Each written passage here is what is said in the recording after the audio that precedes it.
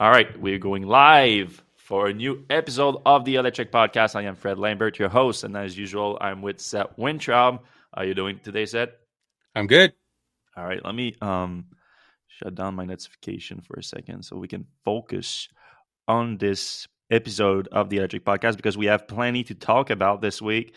And unsurprisingly, we're going to talk a little bit about the big story of the week that dominated Tesla news. I know not everyone wants to talk about that. I understand. I'm tired of talking about it. I've been following me on Twitter this week. I've been commenting a lot on it. But it is a big story when it comes to Tesla because it doesn't just affect Elon. It affects the whole company. It affects all the shareholders. And it is a complicated story at many levels. And if you want to, you can listen to just the Elon haters that just say take his money away, he's a rich man anyway, or you can listen to the Tesla fan that says give Elon his money, he's due. That's going a little too simple. I think it's a little bit more about this story, and we're going to try to get into it a little bit. So if you haven't been following this week, it's been long in the making. That's the thing too, that as people confuse, like people are saying like, why is it happening now? Why is it not happening in 2018 or whenever, anytime between 2018 and now? I don't have the exact answer on that, just other than the court system is extremely slow. I'm myself cut into a lawsuit now that's been going on for 2 years, and I don't see any hand in sight. So like I know that the court system can be extremely slow.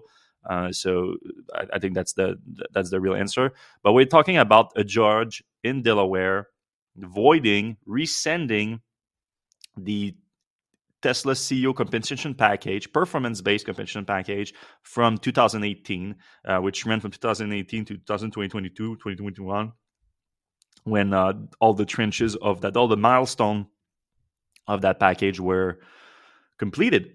And package is worth roughly $56 billion if completed, and it was completed by Elon. And it was approved by shareholders. So why can it be rescinded? That's the big question. So as soon as it was put in place, voted by shareholders in 2018, that's when the lawsuit was started by a shareholder. For context, it's a shareholder that owns only 9 shares. It's a shareholder that most likely doesn't care about the situation at all. Most likely a shareholder just put in place by a law firm that saw Tesla's board and Elon circumventing the laws and the rules of regulation of a public company and decided to take advantage of that. That I will not dispute. So we can argue all day whether that is good and bad, but that's not really the point. The point is the judge heard both sides of that situation, and then we are 6 years later, more like 5-6 years later now. That's when the decision came out this week. But actually, this went to trial in 2022, so over a year ago at this point. And again, for context, during that trial, the judge heard from virtually everyone involved in making that compensation package happen. So Tesla board members, the compensation committee, especially Elon's lawyer, who happened to be also Tesla's general counsel at the time, Todd Maron, and everyone involved in this basically got all the information. That was all on their oath too, which has consequences if you end up lying. And the judge took all that information in and decided that indeed the compensation package should be voided. Why? Now, of course, Elon, as soon as the news came out, went on a full propaganda effort to control the narrative and say that this is pure madness because the judge is taking away the rights of the shareholders to decide for themselves. The problem with that narrative, I can sympathize with that narrative. I actually voted for him to get that compensation package back in 2018 because it made sense to me. Like, oh, okay, yes, Elon gets 6% more of the company, but if for him to get that, the company has to increase its value by $600 billion, which is going to make shareholders very rich. So it makes sense. But the problem with that is not really what's at stake in this case. What's at stake in this case is the fundamental foundation really of public companies, which is that the company, the board, the CEO cannot mislead, cannot lie to the shareholders. And the shareholders have voted on the package, but if they have voted without having the right information about the package, then the vote doesn't make sense. For those that don't remember, the vote on this was 80% of the share that were voted on. Of course, Elon didn't vote his shares, obviously, but 80% of the shares that were voted for the package, and 20% voted against. So still 20% of the Tesla shareholder didn't want that package to go through in the first place. So I think that's worth noting. But 80% did it, which is a strong majority. But maybe, and I know, like this is the thing that I want the Elon's fans, like I see Brett, let Elon get paid there, and that's a valid argument. Maybe you still want Elon to get paid after getting all the information, but that's a thing. You need all the information before making that decision, and maybe other people getting the old information, maybe they would think differently. Because, and here's the thing, everyone commenting on this should probably read the entire decision. And I know it's a long one. It's like a 200-page decision that was released by the judge here. But it is a fascinating one because it does give you like an in-depth look at how the biggest compensation package of all time for a CEO came to be. It goes into details on what Elon did to make it happen, what the board did to make it happen, and all that. And that is at the core of this litigation here, is that the board misrepresented the package at being put together by independent board member. And in fact, the board member was far from independent from Elon. And also Elon himself was basically the one crafting the entire package. Then his friends on the board approved it. And not only that, you had his personal lawyer was the go-between Elon and the board, but Tom Marin was Elon's personal lawyer, his personal divorce lawyer, representing him, and he was also representing the company, the board, at the same time as general counsel. So that right there is already like a big red flag. And then, of course, we don't need to go into all the details here of the relationship between. And I know that a lot of people focus on. Yeah, we all knew that it was not, the board's members were not independent. They were friends on Elon, but you can put friends on the board and everything like that. That's completely true. You're allowed to put your friends on the board. It goes beyond that in the case of Tesla, unfortunately. It's not just his friend, and obviously his brother is on the board, but his brother recused himself from the compensation meetings. But people like Ira, I can never pronounce his name, Ira Efrenstein, I think. I don't know if I have him in here. He's one of the only one that's still on the Tesla board. I don't know if he's on the compensation committee, but Ira is his first name. Then you have Antonio Gracias, who's not on the board anymore. He's probably the biggest problem in this case here because he was an extremely close friend of Elon and he had personal financial dealings. So it's not just friend things. Ira, Antonio all have personal financial dealings with Elon outside of Tesla. So that makes them non-independent anymore. And the only one that can really be claimed to be independent in this whole thing was Robin Denholm, who's now chairman of the board. And this all happened during that time too. And this is all detailed in the lawsuit. It's very interesting where you see basically Elon chose Robin to be the chairwoman. So, and we all know how that came to be. Elon was kicked out of the chair by the SEC for misrepresenting having secured enough funding to take Tesla private, which was false, obviously. But so right after that happened, it's like, okay, I'm not chair anymore. Who's going to be chair? And Kimball suggested Robin, and Elon was like, yeah, sure. And then Robin said no. And then Elon convinced Robin to say yes. And obviously, Robin was the independent member on the compensation committee. So she was the one that could have probably made this thing. If she was the only one, she could have made this thing work. There would be no litigation here. But she sided, obviously, with everyone on the board, all the Elon's friends. And that makes sense because she was also getting a fat compensation package during that time that made her extremely rich, a little bit too rich because she ended up settling with the other board member to return $735 billion worth of Just Tesla crazy. stock in cash. And now she happens to be selling $50 million worth now and until the end of until this summer. She's allowed to sell $50 million worth of Tesla share, which I think is pretty much like what she has left. So I think She's Seth, out. you have a little theory on that. She's out. As soon as the check clears, she's gone.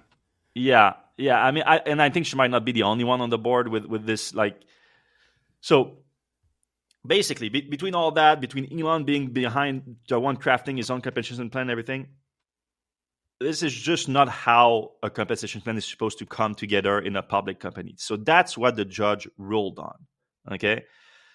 So it's not about taking away the right for the shareholders to decide. In fact, all this situation is doing really is going to force another vote on an updated compensation package.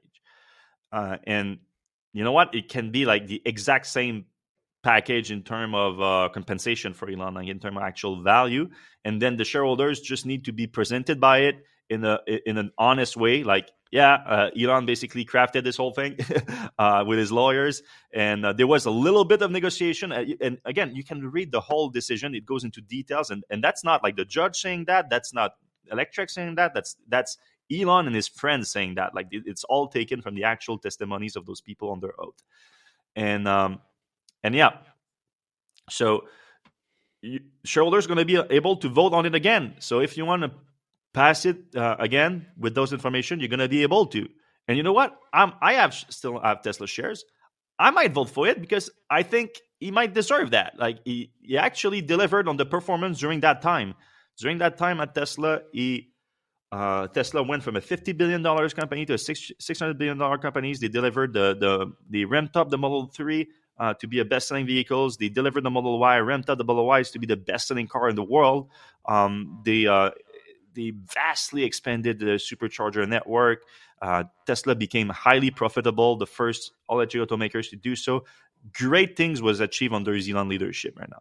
Of course, this is like a retroactive thing, obviously. This is like for that period. Now, if you tell me like now he needs a new compensation plan because that plan ended last year or the year before that, actually, now it would be a different case because like I know we talked about this plenty of time on the podcast, but I think Elon is like very much a part-time CEO now. He's heading 5 others companies, so 6 companies in total. He's also a full-time political influencer at this point. Like, I think Tesla deserve a full-time CEO really. So I agree. I think we should game this out a little bit because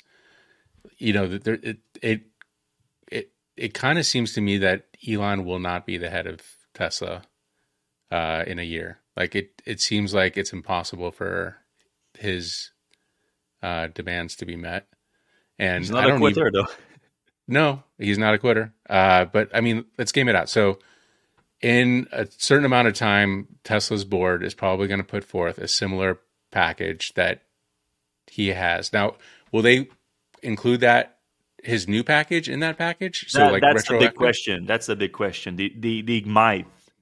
But do you think the same pay package would pass now? I mean, keep in mind, yes, like Elon did all those things, but he also, kind of made FSD a joke.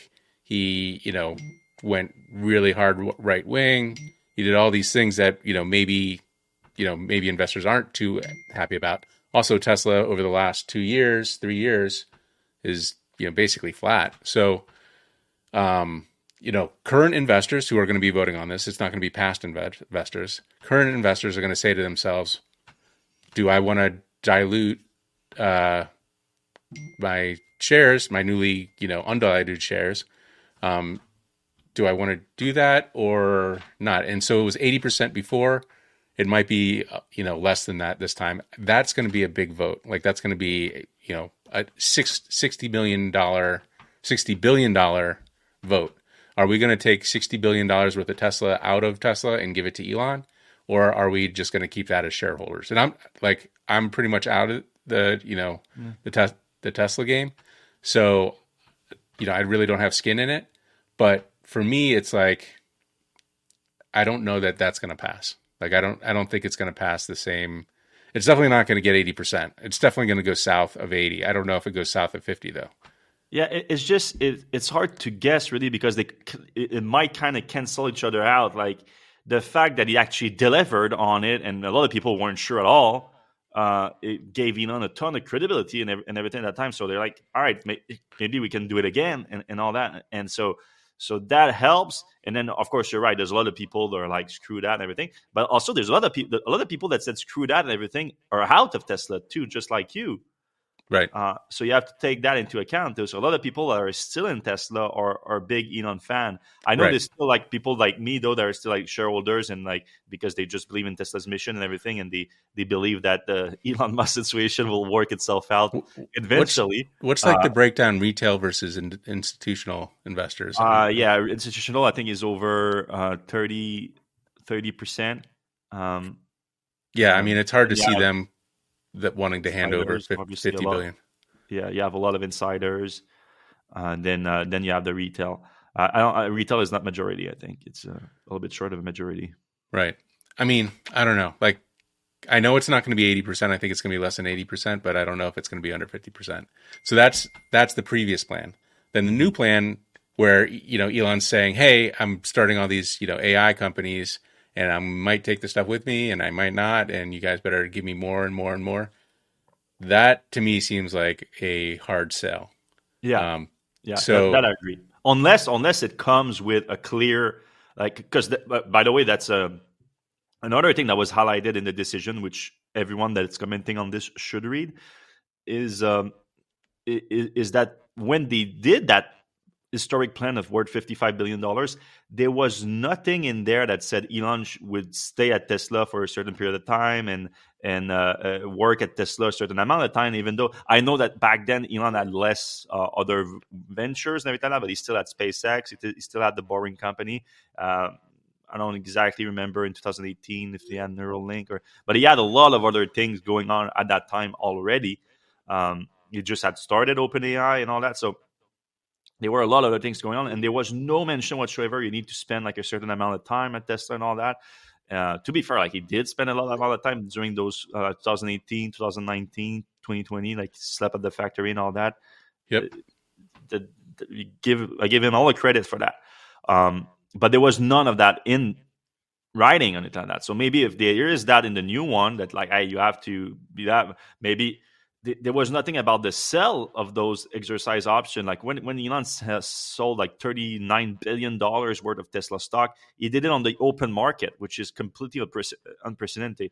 I know like people are like, hey, no one is like saying anything when Jeff Bezos sells billions of Amazon stock. Well, Jeff Bezos is a lot smarter the way that he sells his Amazon stock, and he's not like crashing it every time that he does. So doesn't help either, obviously, but still, he signs a plan with the company normally to do it and everything, and it's a lot cleaner than giant open market sell that Elon did. So yeah, if there is some of that included, I think Elon can do it and like do like he's great at propaganda too and everything, so he can make like a campaign to convince people to do it. I think that's possible. Now, however, there's other aspects to this. So Elon went more than a little propaganda campaign. He blamed it on Delaware, which a lot of people asked me like, why was this in Delaware in the first place? Because Tesla is incorporated in Delaware. Why was Tesla incorporated in Delaware? Then Tesla wasn't founded in Delaware. It was founded in California. Now it's based in Texas. So what is it about? A lot of companies are being incorporated in Delaware for tax reasons and probably beyond tax reason, because there's plenty of other states that are favorable to tax reason. It's the court system there. The court system is extremely pro-corporate there. And Tesla had similar lawsuits in the past too that didn't go through. Like this one is specifically managed to apart from that. So like people now are blaming the judge in particular. Tesla fans are accusing her of being in Biden's pockets and all that, even though I've never seen any strong evidence of the case. The only thing I've seen people use right now to claim that, and then it gets repeated. Well, the actual evidence is that before being a judge, she worked at a law firm, and that law firm gave money to the Biden campaign. That's the stretch there. That's why she's in Biden's pocket, which is a big stretch, especially in the U.S. where money in politics is just Yeah, day-to-day. that's tenuous. I mean, that's almost like that's conspiracy theory. Like you got to have like the pictures and the lines drawing and Yeah, but that's exactly what they did. So they did that. They did that, and then Elon like responded to that comment, and then everyone is just repeating, "Oh, she's just in Biden's pocket," based on that, which is not great, not a great nope. look. Nope. So yeah, so now Elon instead blamed the court system in Delaware, and his strategy now is to move Tesla's incorporation, and that's the next story we're gonna get to move Tesla's incorporation state from Delaware to Texas, which is very pro shareholders, according to Elon. Even though, like, I'm sure he's done the research. Yeah, I mean, Delaware is like this specific. Delaware is very pro shareholder, obviously, and this specific lawsuit, the decision was technically pro shareholders. Exactly. They decided that it's against the executive, against the CEO of the company. That's what it's against. It's sided against. It's anti-misleading shareholders. So that's very pro shareholders, obviously. I know that a lot of people feel that they were not misled. And I'm kind of one of them, to be honest, because when I voted for it, I was very aware of the board members not being independent. I was not as aware of how much Elon and his lawyer were involved in crafting the compensation. So that I can probably say that I was misled to that degree. But still, the point is, like, if you are one of those shareholders that like, I don't feel misled, that's not the point. Maybe another shareholder was not as aware to you. Like, you say he should have done his due diligence. Yes, but there's a degree to it. Like, you can do your due diligence up until the company is lying to you. The company is calling someone that's lending millions of dollars to Elon personally, an independent board member. Like, anyone can understand that if you're lending millions of dollars to someone and then you approve, you're on the board of their company and you approve them to get paid billions of dollars, there's a little conflict of interest going on. A lot. Like, it's problematic, for sure. Very problematic. So just give McCormick, the judge, a break. Like, the Tesla fans are going crazy on her. Like, she's a judge. She has to follow the rules of the law. And then she's presented with that information. Of course she's going to rule against it. Like, it makes no sense. So, yeah. So Elon, instead of I should go back to my main point in all of this before moving to the Texas thing. If anything, what the decision showed, it showed that Tesla has a governance issue. And I know, like, governance is a weird word now, especially for Elon fans, because Elon is a super anti ESG. What is it? Yeah, I think it's ESG or something. And what does it stand for? Environment, sustainability, and governance, maybe. Yeah, and governance. Now, governance is definitely one of them. But, like, people are saying, oh, it is this DIE crowd and ESG crowd that are pushing governance. Governance has been around way before ESG. It's the basis of a public company. It's like how it's been governed. Public companies, especially at the scale of Tesla, are like mini government at this point. Like, they have branches and they have executive power and they have the board, which is like the Congress, basically. Like, you have all these things going on, and that's what it's based on. And you have the voters, who are the shareholders, the stakeholders in this. So the governance is the relationship between all of that, and all it needs to be according to the rules of a public company. And Tesla is just not. He's playing fast and loose with it, basically. So there needs to be, and again, the point is not just about this lawsuit, not just about this Elon's compensation package, is that in the decision, it highlights the governance issues that led to this problem in the compensation package, but it is the same sources of the problems we're seeing now. Other problems like Elon admitting of a conflict of interest in AI related to his AI startup and Tesla, possible even breach of fiduciary duty, and the board just sitting on their hands doing nothing. That is part of the governance issue. Yep. So it's just highlighting it in the compensation package aspect, but we're seeing other impact of that same issue. And now Elon instead of being a reasonable person looking at both sides of things, and saying, okay, maybe we should fix that at Tesla, which is completely fixable. Honestly, it's not that hard to fix if you're willing to do it. Instead, he's saying this is a politically motivated attack, and then what we're going to do instead is we're going to move the corporation to Texas, and Texas, all the judges are for me and everything. So we're going to be fine, and we're going to just pass the package again. And then if they bring it back to court again, it's going to go to Texas, and then it's going to be shut down. Boom. That's the solution. So no, I had a little bit of hope that maybe this could lead to a good thing and we could get a better governance at Tesla. But no, instead it's just going to be that. And of course, that was beautifully played by Elon in terms of marketing. What he did a Twitter poll. In his Twitter poll, he said, should Tesla change its state of incorporation to Texas, home of its physical headquarters? So that's it. That's the only thing. So a lot of people have no context whatsoever about this. They don't know what's going on. And of course, it should be incorporated in the physical headquarters. Also, only two possible answers, yes or no. So no, I don't have a strong opinion on this, and I just want to see the results. None of that. So the poll is completely useless, and obviously, unsurprisingly, it was voted 87% yes, 13% no. So now Elon is going to move to this vote to the shareholders, which is obviously the only thing that matters. Now it needs to be presented correctly to the shareholders. So hopefully the board had its lesson and is going to do that this time. But this is one that's a lot easier to pass, obviously, because, again, it makes sense to be incorporated where your headquarters are. So Elon is going to build the supports. And I'm pretty sure that Elon is also going to be able to vote his shares on that. I don't see why he couldn't. He probably shouldn't, obviously. But the point, I mean, it doesn't matter where they're incorporated. This has already happened. Tesla's in Delaware currently. So this is not going to reverse the decision, though. No, but if they do it, and then whenever they do, so I assume that they're going to do that, and if it passes, which probably will, they will not even appeal the decision. They will just recraft the package, get it to a vote again, pass it if they can, and then move on from this. Right. Here's an idea. Yeah.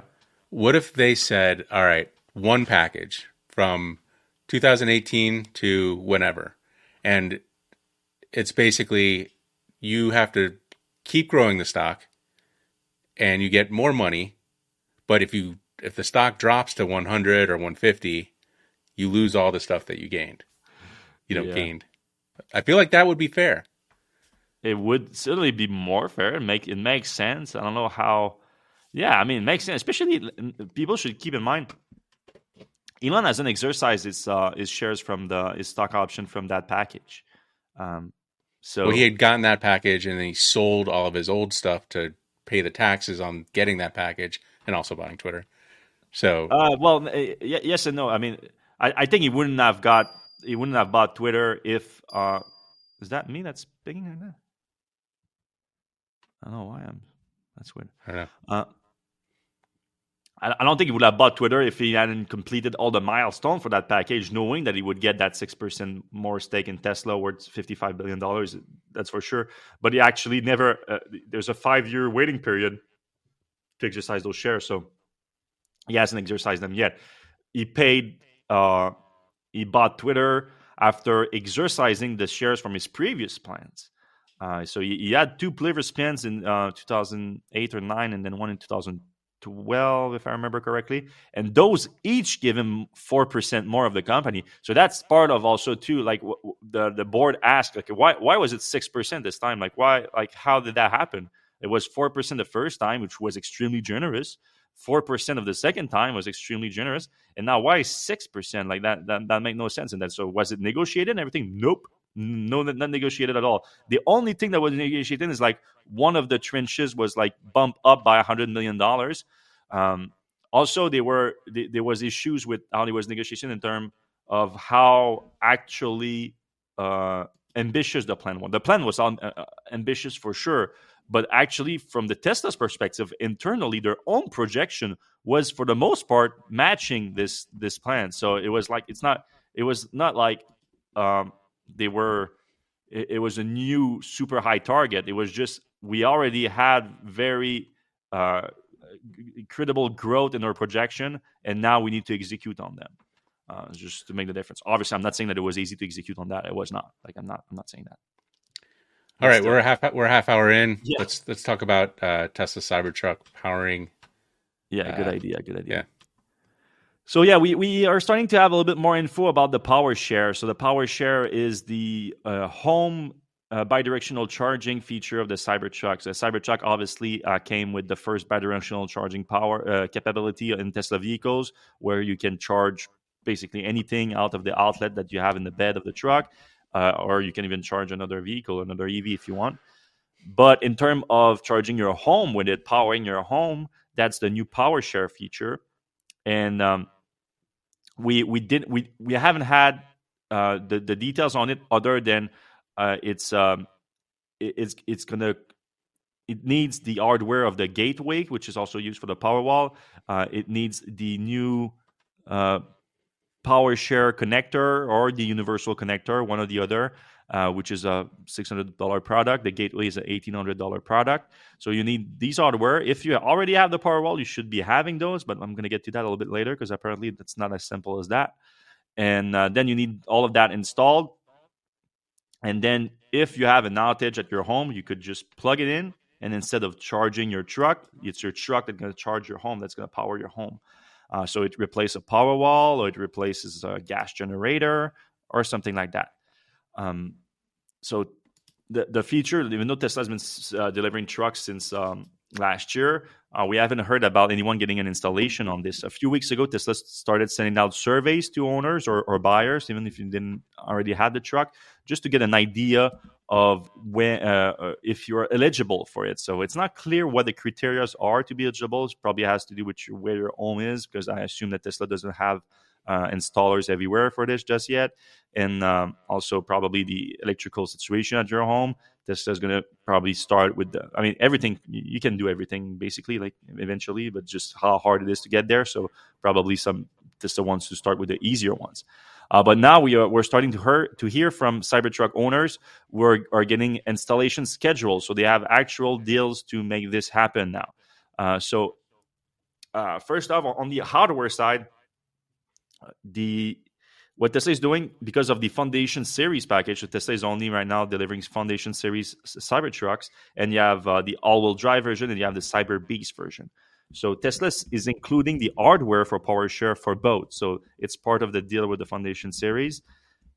But the installation is not included for the all-wheel drive. It is included for the Cyber Beast, but now we learned that it's included with a $4,000 installation credit or rebate, whatever you want. So it's if it goes over $4,000, you're going to pay for it. If it's under, you're fine.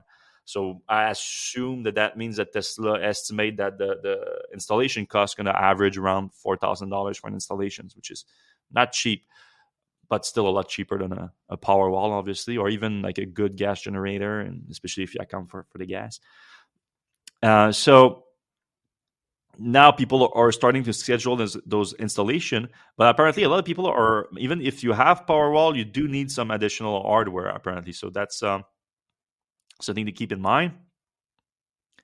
And and then we also learned that the off-grid feature is the only one that's activated. So the only way to use PowerShare right now is for backup power when you are off-grid. So there's no peak shaving capability with the Cybertruck's PowerShare feature right now. So you can forget about that. It's not clear if Tesla is going to do it, and when is they going to do it, because we know that Elon was always a little bit reticent in deploying that feature. He's always like bad-modding, like throwing cold water on bidirectional charging. He doesn't really want the vehicles to have that capacity, but Tesla is actually like doing it anyway. And we assume that peak shaving was part of it, because that would charge and discharge the Cybertruck's battery a lot more, obviously, and that would affect the battery pack, and that might look bad for Tesla in terms of battery degradation and all that. So they want to focus just on power outages off grid, which I think makes sense for that product, honestly. But it's going to be interesting now to see the actual installations happening. And we already have a few. I talked to two different Cybertruck owners, and one of them, both of them actually were not Cyberbeast buyers. They were all-wheel drive buyers. And both of them, at the installation cost was over $4,000. So something to keep in mind. So all in, like even like let's say it's $5,000 in installation, and you're not a Foundation Series owner, and you need to buy the hardware. You need to expect something probably in the range of the $6,000, $7,000 all in to get access to that feature. Now, do you think they'll let just regular old electricians do the installation, or do you have to have like Tesla come out and do it? That's a good point. I should add that people that are being quoted right now, it's like Tesla is not sending you like the package. It is sending it to a certified Tesla installer, and doesn't seem to have any option, everything like that. So it doesn't look like you can like negotiate pricing or anything. So Tesla is like, this is the guy that's going to do the installation for you because he's certified with us. He's going to give you a price, and you take it or leave it. So I'm sure the take rate is going to be very good for the Foundation Series, even with the installation having to be paid, because people who's going to feel like they're going to leave the hardware on the table if they don't do it. So they're probably going to pay for the installation. And it's pretty compelling. I mean, you've got basically like 10 power walls in that truck worth of electricity. For $4,000. That doesn't seem like a bad deal. Yeah. No, it's not. Like, you could, with some power consumption management, you could easily power your house for a few days. Like, it's not bad. A week even. Yeah. All right. Next one is the wheel covers. So we talked about before the wheels covers that are a little bit problematic for the Cybertruck. We've seen them like fly off of the truck before, and it seems like it's not just a one-time issue, an anecdotal issue. It seemed like a bunch of people took pictures of Cybertrucks as superchargers, and often you can see like one wheel cover missing. Jamie posted an article here. We learned from a few owners that Tesla is not delivering Cybertrucks with the covers on anymore. They were wearing out too quickly, and they are pushing on the tire basically, and they are falling off. So they are redesigning them to fix that issue. So if you're taking delivery of Cybertruck in the next few weeks, don't expect to have the wheel covers, which are very good for efficiency, obviously. Talking about probably a 10% gain in aerodynamic performance.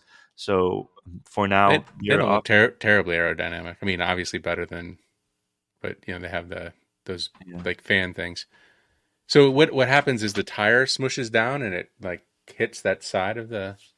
Yeah, it sounds like, and then it erodes pretty quickly, and then it just falls off if you get some air in there.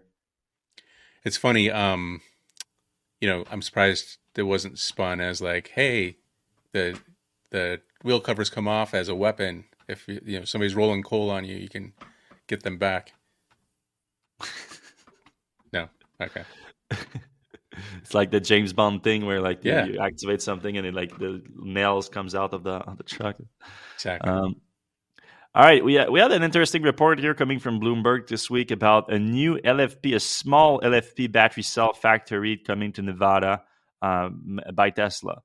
Taking a little bit grain of salt on the report because there's not many details and it's not clear. They said it's coming to Sparks, and so Sparks is like the city like east of Reno.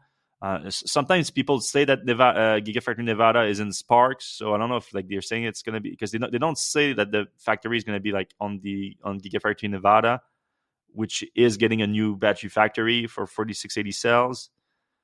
So it might be in the Sparks and not Gigafactory Nevada. So it's not clear on that. But they say that Tesla is building a new small facility to build LFP cells using machinery from CATL. So CATL is apparently not involved other than selling them the machinery to build them. And that's important for context because some automakers are under fire by the government here right now, especially the Republicans, regarding involvement of Chinese battery manufacturers like Ford, for example, partnering with CATL for their LFP factory in the U.S. That's I've raised some red flags because I guess some people are seeing it as CATL getting around the protectionist approach that the government is taking to encourage battery manufacturing in the U.S. I guess that's the argument, even though at the end of the day it's going to be U.S. jobs. So I'm not sure I get the point. Anyway, they just don't want it to be owned by Chinese. Though in this case, seems like cattle is pretty far ahead in the LFP world. Like so far ahead. But anybody, BYD is also doing good, but that's also Chinese. Right, but it's weird because I think LFP was invented in the U.S. and I think we kind of just sat on our hands there, and China was like, "Oh, this seems like a good technology. Let's develop it. Let's spend 10, 20 years working on this," and here we are. Yeah, I think CATL produced like most of them, so that makes sense that they have developed the best machinery for it. So Tesla's going to take that machinery and then operate its own small, they call it a small facility. They're not talking about any output. And they specifically said too that it sells for the mega pack. So interesting too. All right, we have a few more news items to discuss, and then we're going to jump into the comment section. So if you guys have any question for us, put them in the comment section right now when I get to them in a few minutes. It can be about any subject that we discussed today, or any other subject in the EV space or clean energy space that you want us to comment on. All right, big news. So this is for Canadians. So we have a lot of Canadian listeners on the show. So this is a big news for you. Tesla last night dropped the price of the Model Y in Canada on the two base version of the vehicle. So the rear-wheel drive, $4,000 cheaper at $54,000 Canadian. And maybe more importantly, the dual motor all-wheel drive long range is also down $4,000. It's now $64,000. And the fact that it's $64,000 is very important, not just for Canada itself, but specifically for people in Quebec, because that brings the price down on below the $65,000 threshold to be eligible for the $7,000 rebate for electric vehicles. So now, finally, the dual motor version is going to have access to both. So now the rear-wheel drive version already had access to both, and now it's $4,000 cheaper. So it's going to be popular across Canada, which has the $5,000 federal rebate. And so now basically the Model Y is $49,000 car Canadian. Well, Canadian pesos for our American friends, I think it's like 70 cents a dollar. Really? Like I thought it was closer. Yeah. Yeah, maybe it's a little bit closer now, maybe like 75. I'm not so sure. I should know because I get paid in the US. Yeah, but I would have to assume, I don't have the figures in front of me, that the rear-wheel drive is more popular in Canada because it's obviously cheaper. But the all-wheel drive long range is also extremely popular in Canada for a few reasons. Just because of the climate here being a lot rougher. So in the winter, the longer range is a lot useful because you lose more range. But the all-wheel drive is also very light to people because driving in the snow, it can be very useful. So I know personally some people, I think my parents are in that market too, who were interested to get the Model Y, but they wanted a dual motor one. And they felt like they were just short of getting that $7,000 for the government. So they felt like they were just leaving money to the table if they went with the Model Y instead of going with a competitor that has dual motor all-wheel drive, but get access to the rebate in Quebec. So now the Model Y, well, it's not on the eligible list just yet, or at least not this morning when I checked, but it should be like any time now. Be added because I don't see why it wouldn't. So now it brings the price down $12,000 on this thing. So it's basically a $52,000 car that you get for all-wheel drive and long range. So probably going to be a big boost for sales for Tesla in Quebec in the coming weeks. Are you getting one? I'm tempted, but I'm going to wait at the end of the quarter, see if they have another like incentive like FSD transfer or like unlimited supercharging transfer, something like that. Because otherwise it's not worth it because they're not giving me enough money for my Model 3 basically. Yeah, and I saw MKBHD review the Model 3 quite nicely. Like I feel like he's usually a little bit more even, and he was like he was very pro Model 3. Yeah, he liked it a lot. All right, this is an interesting one. We have this so the Norwegian Automobile Federation always post a very interesting yearly range test in the winter for electric vehicles, and it's always a very interesting process because it's like a convoy of vehicle basically, and they all perform in the exact same conditions. So you get a very good idea, and then they compare the range in the winter to the WLTP, which is obviously expected to be lower than WLTP because it's real world and it is winter. But it's a good way to get an idea of how well vehicles perform in the cold and how close they are to the advertised range. And very, very interesting performance here this year. I think out of the this is not in order though. Is there the link to the test itself? Because the test itself has a very interesting chart where you see the performance compared to the WLTP. No, there's no. All right. Anyway, I remember it by heart basically, but out of the top five, I think 4 of them are Chinese automakers. That should tell you something. And by that I mean the longest range and the closest to their WLTP announced range. So more realistic range and longer performance in winter driving. And the top one was one that we saw it. You remember last year we saw it in where was it in Germany? Yeah, IFA. Is that how you pronounce that? Wait, IFA? No, sorry. That's a different show in Germany. Hi-Fi? I don't know. I was going to say Hi-Fi personally, but wow, my brain is fried. Why can't I remember? You heard it? You heard someone say? I don't think I've ever heard anyone say it out loud. No, but it's HIPHI for people. Figure it out yourself. Basically, it's the first one that you see here. Okay, it's a very like aggressive looking vehicle, like kind of a sedan crossover. Reminds me of the BMW i8 a little bit. Yeah, a little bit of that. It's very aggressive looking, and it had the best performance. So the advertised range, and let's stick to kilometers here because they do kilometers there. 555 kilometers actually did 520. So 555, that's the WLTP. It did 522, so only lost 6% range over the advertised range. So that's truly beautiful. BYD did the minus 20%. Let me see where the Lotus did very good at minus. So I counted the Lotus as a Chinese automaker because they are Chinese owned, right? And I think they are built in China too. Are they? Yep. Yes. Yep. Okay. So that makes sense. NIO did very well at the EL6 did the minus 14. ET5 also. Who else did great? Xpeng did minus 13 to 520 WLTP 452 basically actual range. So one that was very disappointing. So Tesla always did very well in that range test. However, the big difference this year, and it might have been a difference, I'm pretty sure. Yeah. Okay. So they only did the Model 3 and they only did the new Model 3. Now the new Model 3 is actually supposed to be more efficient, but maybe it's the winter thing what happened. But it didn't do awful because there's some of them that did worse, but it didn't score very high. Minus 30%, so it lost 30%, 621 kilometers advertised range, and 441 kilometers.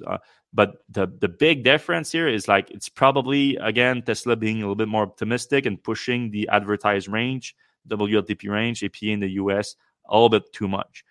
Because you can see it, like, for example, like the Polestar also got minus 30, but the advertising 614 got 430. Even the Hi-Fi or whatever you want to call it was coming in at 555. So the Hi-Fi had a lower advertised range than the Model 3, but a higher actual range when tested. Yeah, I mean, to me, it's almost more impressive to have a lower, kilowatt hours per 1,000 kilometers rating than being close to your stated out, your not EPA but WLTP. I think that's where the real like impressive work is getting mileage down, because I think that winning car had like a 120 kilowatt hour battery, which Mm-hmm. is huge. Yeah, yeah, yeah. Yeah, I'm not familiar enough with the WLTP, but I would assume that there's similarities to the EPA in terms of like there's room, like, because otherwise like doesn't make too much sense in terms of the battery capacity and the actual rated range, like you just said. All right, we got more news from the dealership side of things. So we've been tracking the dealers in the U.S. So as a potential obstacle, basically for EV adoptions, and they keep proving us right that we were right to be afraid of that. Obviously, like a few months ago, we reported on the 4,000 of them in the U.S. lobbying for lower standards for emission standards, so that forces EV adoptions. And now we get a survey from Auto News that surveyed the 208 dealers and the dealership manager in the U.S. to get an idea of how they see EV adoption. And it basically confirmed that the majority of them are not, they see EVs as a bad thing rather than a good thing. 83% of the dealers surveyed said that they believe the federal government is pushing them into EVs too fast. 55% believe that the EVs aren't generating customer interest or sell at their store, with some or a lack of inventory, which is interesting because if lack of inventory, letter to the White House a few months ago saying that they had too many EV in inventory, and that was their concern. So, like, slow us down. We cannot sell them. And the others are like, we cannot sell them because we don't have them. Makes no sense. And if you want one that makes no sense, look at this one here. I couldn't stop laughing when I was reading the report from Auto News, and they didn't highlight that. Like, they missed that one completely. They just posted Michael Lucky, general manager of a car dealership in New York. He said that they quoted him saying that electric vehicles are exciting. They're definitely overall good impact for our customers and for the environment. Our customers, keep that in mind. But it's moving too fast. It should be driven by consumer demand, and the consumer demand is not there. Now, guess for whom Mr. Lucky works? He works for Riverhead Mazda of New York. Mazda doesn't even have an electric vehicle for sale. So I'm not surprised that he doesn't believe there's consumer demand for it, because there's probably no one showing up at his dealership asking for electric vehicles, because they wouldn't find any. All electric vehicles, they do have now the X30, the X90, or something 90, that the PHEV thing, but it's not an all electric vehicle. The 30 is gone in the US. A weird one. The only 35% of dealers believe that the new point of sales tax credit for electric vehicle was going to help their business. Now, to be fair, most of them said that it would be. How I cannot reconcile that. Like, how does that work? How could it be negative? I may be unsure, okay, but no impact. Also, no impact. No, it's going to help you sell EVs. There's no doubt about it. So only 35. So that measure probably told me more. That particular answer to the survey told me more about the dealership than all the others. 35% of dealership is probably the ones that are good with EVs. 35% have a good idea about EVs. The rest is just clueless. Sounds right. Because I always like to say, like, when we trash the dealers, it's not all the dealers that are bad. There's plenty of good dealers, and it sounds like about 35% of them, which is a lot, really. There's like, I think there's 18,000 dealers in the US. All right, GM, known to be all in on electric vehicles, goes back to plug-in hybrid in the US. So we haven't seen a GM plug-in hybrid in the US since the Volt was discontinued in 2019. It was a great car, very fun car. Yep. Helped transition GM into electric vehicles with the Bolt EV after that, and now the Ultium platform. But now the Ultium platform is not where it needs to be in terms of volume and all that. It's just not quite there yet. So GM, instead of making things work with BEVs, they decided to go back to PHEVs. So that's something that Mary Barra said when announcing the earnings this week. She said, our forward plans include bringing our plug-in hybrid technology to select vehicles, without mentioning them, in North America. Let me be clear. Like, she said, like, this is not an actual, like, setback on their plans, which is obviously nonsense. And they said that that it's going to be easy to do because they have PHEVs in other markets, which is true specifically in China. They do still sell PHEVs. So I'm assuming a lot of the Buicks that they sell in China have PHEVs. So I would assume that they're going to use the same platform there and bring that to the US. But obviously, there's a step back. We know that GM kind of they missed the mark on their EV plans, and they are doing a little bit better in the last few months on the, but not overall, obviously, since the Bolt is going to be dead for a year or two as they transition to the Ultium Bolt. But on the pure Ultium side, they're starting to do a little bit better, just nowhere near the level they need to be. Especially they need the Equinox EV on a high volume because that's probably going to be their biggest seller. And everything else, the Silverado also needs to be ramped up. It's now still a little bit, not much volume. So all of that needs to happen. Now the real question, you can believe Mary Barra and say that it won't change anything, and they're still going all in on that. But I would assume that it's not a great look for those plans if they decide to bring the PHEVs in order to meet the standards in the US. No, and as much as I like the Volt, I kind of feel like that type of vehicle's time is kind of winding down. Made sense at the time.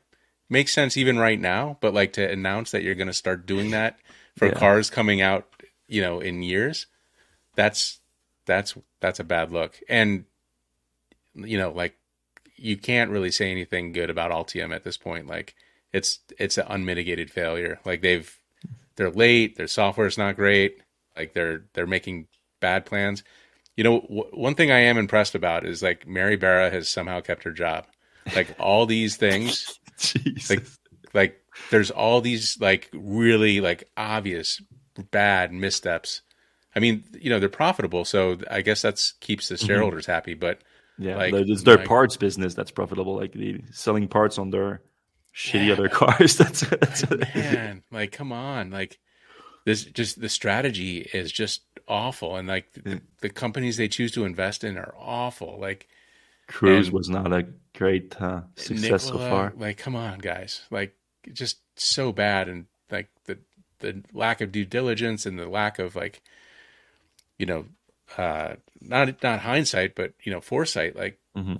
They know kind of where the stuff is going. Why not put more effort in fixing Ultium? And is it just broken? Are you going to bring out a new technology? I don't know. It's so frustrating because GM engineers actually build good vehicles. The Bolt was a great vehicle. Mm-hmm. The Volt was a great vehicle, and for intents and purposes, the new EVs that are coming out seem to be pretty good.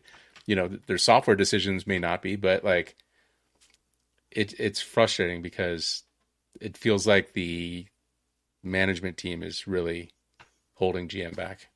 So, yeah. All right, let's jump into the comments. All right, let Elon get paid. FFS. That's been one of the recurring comments that I don't like. Is let's just give him his money. His money is due. It's no one.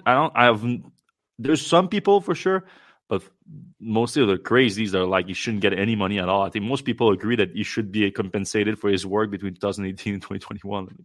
That's not the point. Yeah, and he did get a lot of money. In his 20% share of the company went way up. So it's not like he's going to be in the poorhouse. All right, holding long term for my grandchildren, 245 shares. Elon has cost me every cent of my potential profit to this point. There's that argument. Not sure if that's 100% true, but Jonathan Root says Elon already got paid. His stock options went up by over $150 billion, not including the comp package. That's true. There's a lot of money he already made outside of the comp package. So something to consider. I think we take a chance on the new package because this time we have the past success as a foundational example. Set more performance triggers if they are met than 2,000 stock like ARC predicts. Okay, we have. Jeez, okay, that's just if it's someone like me. Yeah, as soon as you're all right, let's just use the ARC model, and you lost me right there.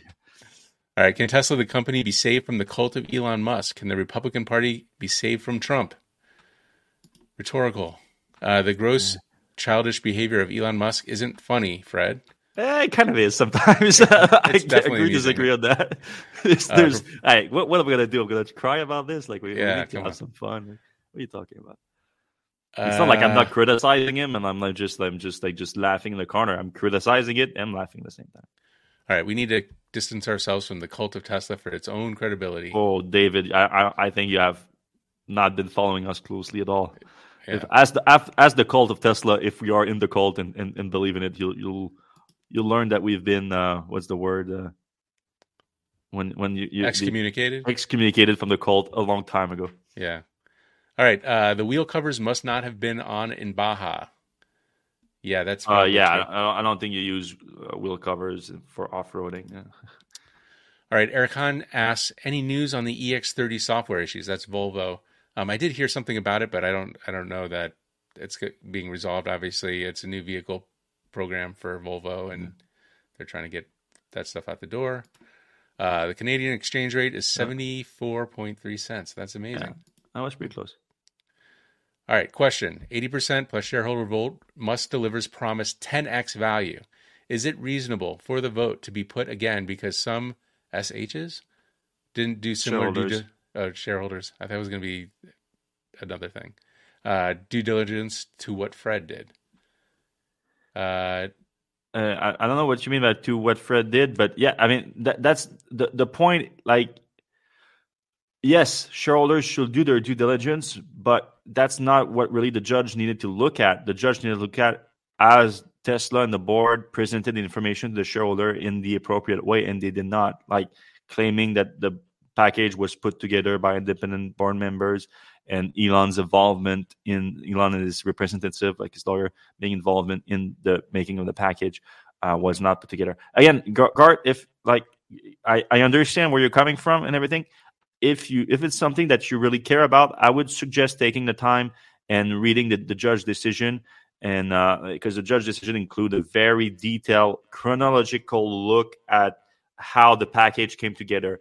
You can even skip the decision if you want. Skip the first part of the decision where the judge goes into all the legalese and why she has to go this way and all that. Because I know a lot of people are freaking out. They say she's like jealous of his wealth or whatever. Like, this is nonsense. You can go into all the chronological part of it and get an actual idea of what happened, and then compare that to the proxy statement. And you can read my article on this because I do put the proxy statement and the decision together, and you have to compare how this happened, and then the board's like, shareholders, this is what happened, and it's not the same. So that's what you needed to look at. All right.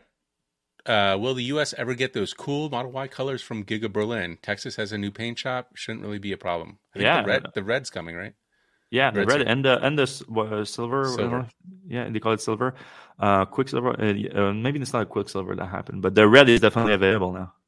Yeah, and sadly, I think Tesla's, if you want some exotic colors, they're kind of pointing you to the wrap section. Yeah, the wrap section. All right, question. What do you think is the root problem with Ultium production delay, and is there an engineering problem that needs addressing? Don't know.